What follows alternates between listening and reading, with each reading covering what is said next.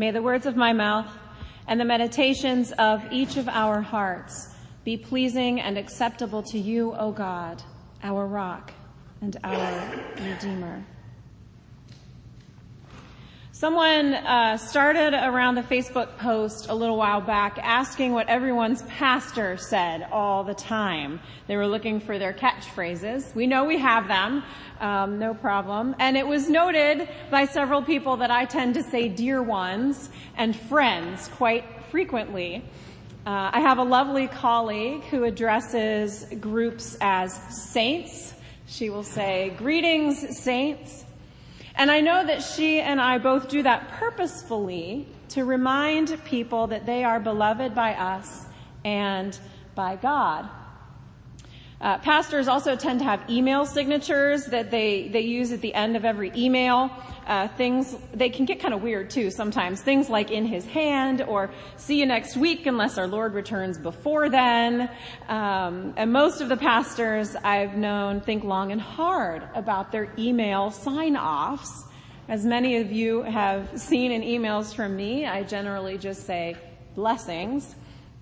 But the way that we address groups of people and the way that we sign off on emails make a statement about who we are in the world and how we feel about the people we're talking to. We have other catchphrases too, other ways that we signal that something particular is happening in worship or in a conversation. When I begin praying, "May the words of my mouth," you all know that that's the signal that I'm about to start preaching. Sometimes I start preaching without saying that, but that's usually the key.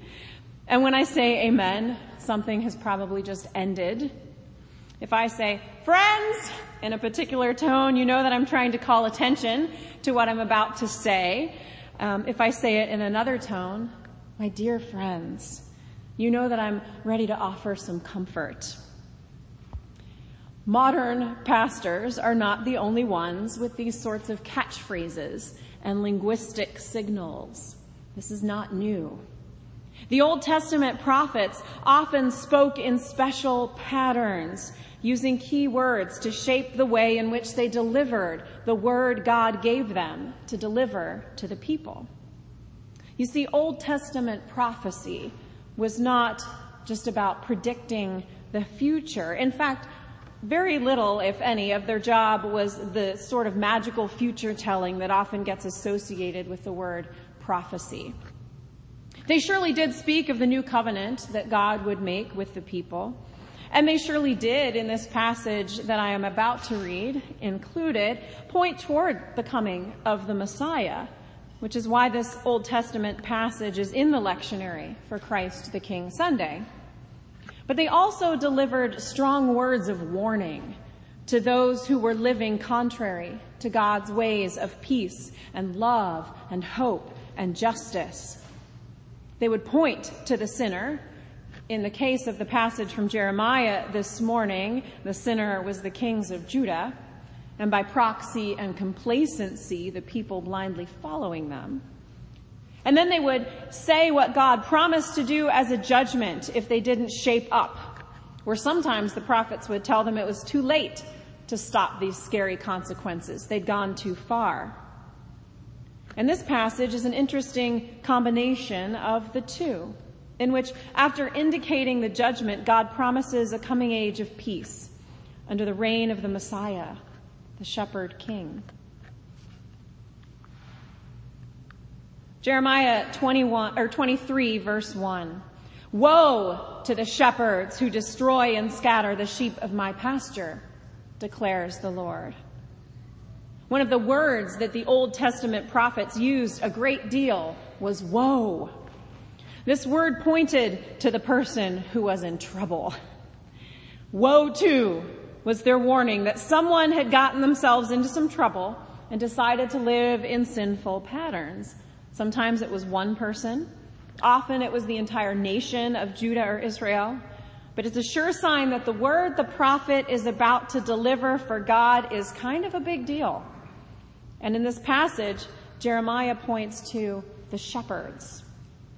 And he's not talking about literal shepherds. He doesn't mean that the shepherds out in the fields tending their sheep are the ones in trouble. He's using a phrase that at the time was often used to refer to the leaders of Judah. They were meant to be as shepherds over the people, acting on God's behalf. But, being human, they had failed at that task. Using the word shepherds instead of kings is Jeremiah's way of pointing out how poorly they were doing the job they were supposed to be doing. They were acting like the kings of the world, not like the shepherds God called them to be. They had led their sheep, the people of Judah, astray. And they were all a hot, sinful mess as a result. These leaders had been taking advantage of the people, scattering them, causing division, ignoring those who needed help. They were not caring for the poor, the widowed, the orphaned, the outsider.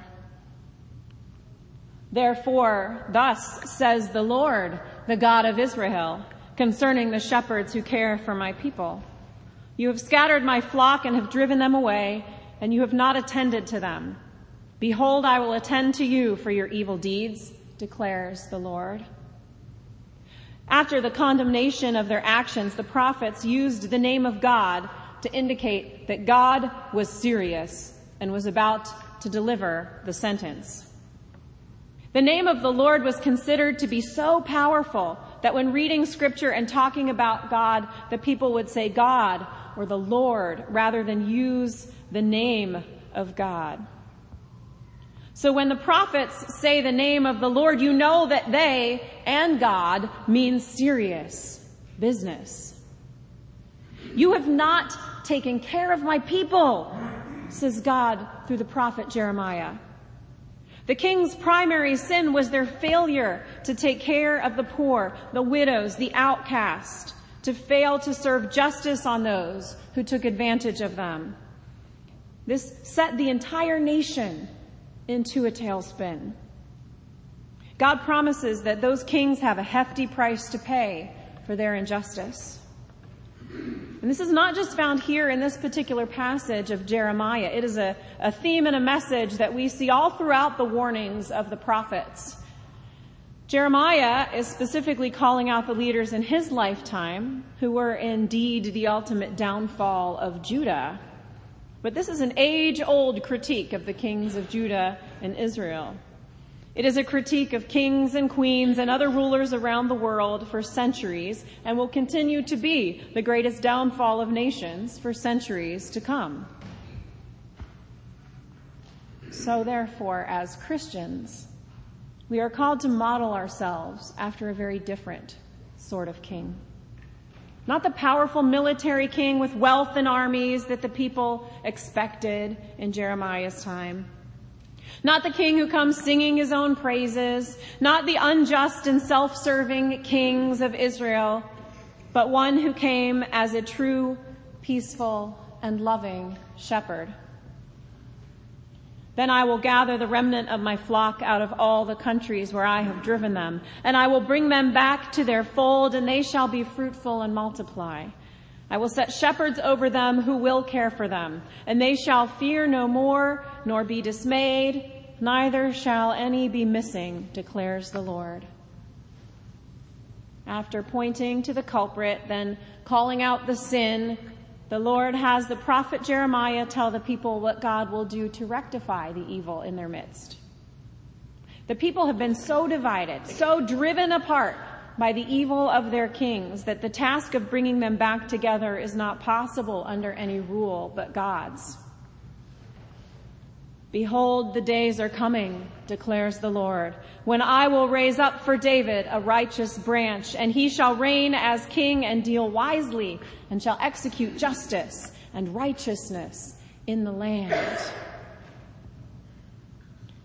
The prophets often say, look, the day is coming, to indicate that God has already set into motion the promises made in response to the evil they have suffered or have caused others to suffer.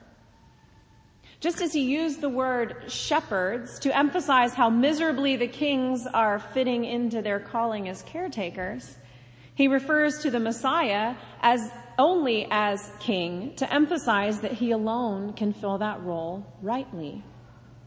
In other words, none of the kings that Jeremiah sees fighting for rule over the people are the rightful rulers of God's people. The military and political kings of the world that they have seen in the past and will continue to see for years to come are only separating them further and further from God and one another, each king more corrupt than the previous one. But under this new rule, this new day of God's reign, the people will be treated right again. They will be drawn back together under the reign of Christ, and the land will be just. In his days, Judah will be saved and Israel will dwell securely. And this is the name by which he will be called. The Lord is our righteousness. Finally, Jeremiah uses an interesting play on words to really drive the point home. Names have deep meaning in Hebrew culture, and the reigning king's name in Jeremiah's time, Zedekiah, meant my righteousness is the Lord. And Jeremiah turns that around to the Lord is our righteousness. It's a final demand that the people realize the kings have it backwards. This passage in Jeremiah begins with judgment, not just against the kings, but against all of Judah for blindly following corrupt, self-serving, and unjust kings of the world. This is an idea that is very uncomfortable for the people Jeremiah is speaking to. It's generally much easier to hear words of judgment against other people, but we never want to hear that we are included in those words of judgment, especially if that judgment is being given not for a direct sinful action, but for complacency or following others. But take heart, because this passage ends with grace. There is a king who is never corrupt, who never leaves out the outcasts, the broken, the hurting. One who will rule not as the corrupt rulers of the world, but as the loving shepherd. Mary Eleanor Johns wrote about this passage of Jeremiah. The reign of Christ is the reign of peace. The perennial question for the church is, how do we live faithfully under this reign? Whether the crisis in our region, nation, or world is war, natural disaster, young people dying violently, lack of work, racism, sexism, trade policies, or migration, we are called to look to the underlying issues that play into the brokenness. At times, we are even called to upset the apple cart in order to empower all people as children of God. That's why I thought it was important for us to look at the entire Christian calendar today.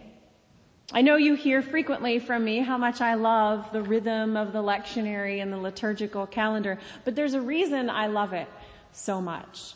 We live in a world that is all about hurrying, being the most powerful, deceit, Shazam and sparkle, self-reliance, finality, taking charge, and kings who rule with an iron fist. And so it is comforting to be reminded throughout the year that we are loved by a God who cares about waiting and anticipation, vulnerability, truth and light, the day-to-day ordinary world, taking care of us, resurrection, showing us the way, and a king who rules a kingdom of peace that we are invited to live in for eternity. The calendar steps us through with special words and cues and signals, much like the prophets used, the various parts of the story of God's love for us. We hear, O come, Emmanuel, and we are immediately filled with the anticipation that Christmas is coming. We hear the words, do this in remembrance of me, and Maundy Thursday, the Last Supper, comes to mind. If I say, Alleluia, Christ is risen, we all think about Easter. These celebrations and the words and the decorations and the music that go along with them remind us throughout the year of the incredible grace and power of a King who loves us and gave his life for us. And so today, let's continue to celebrate all aspects of the story of this King.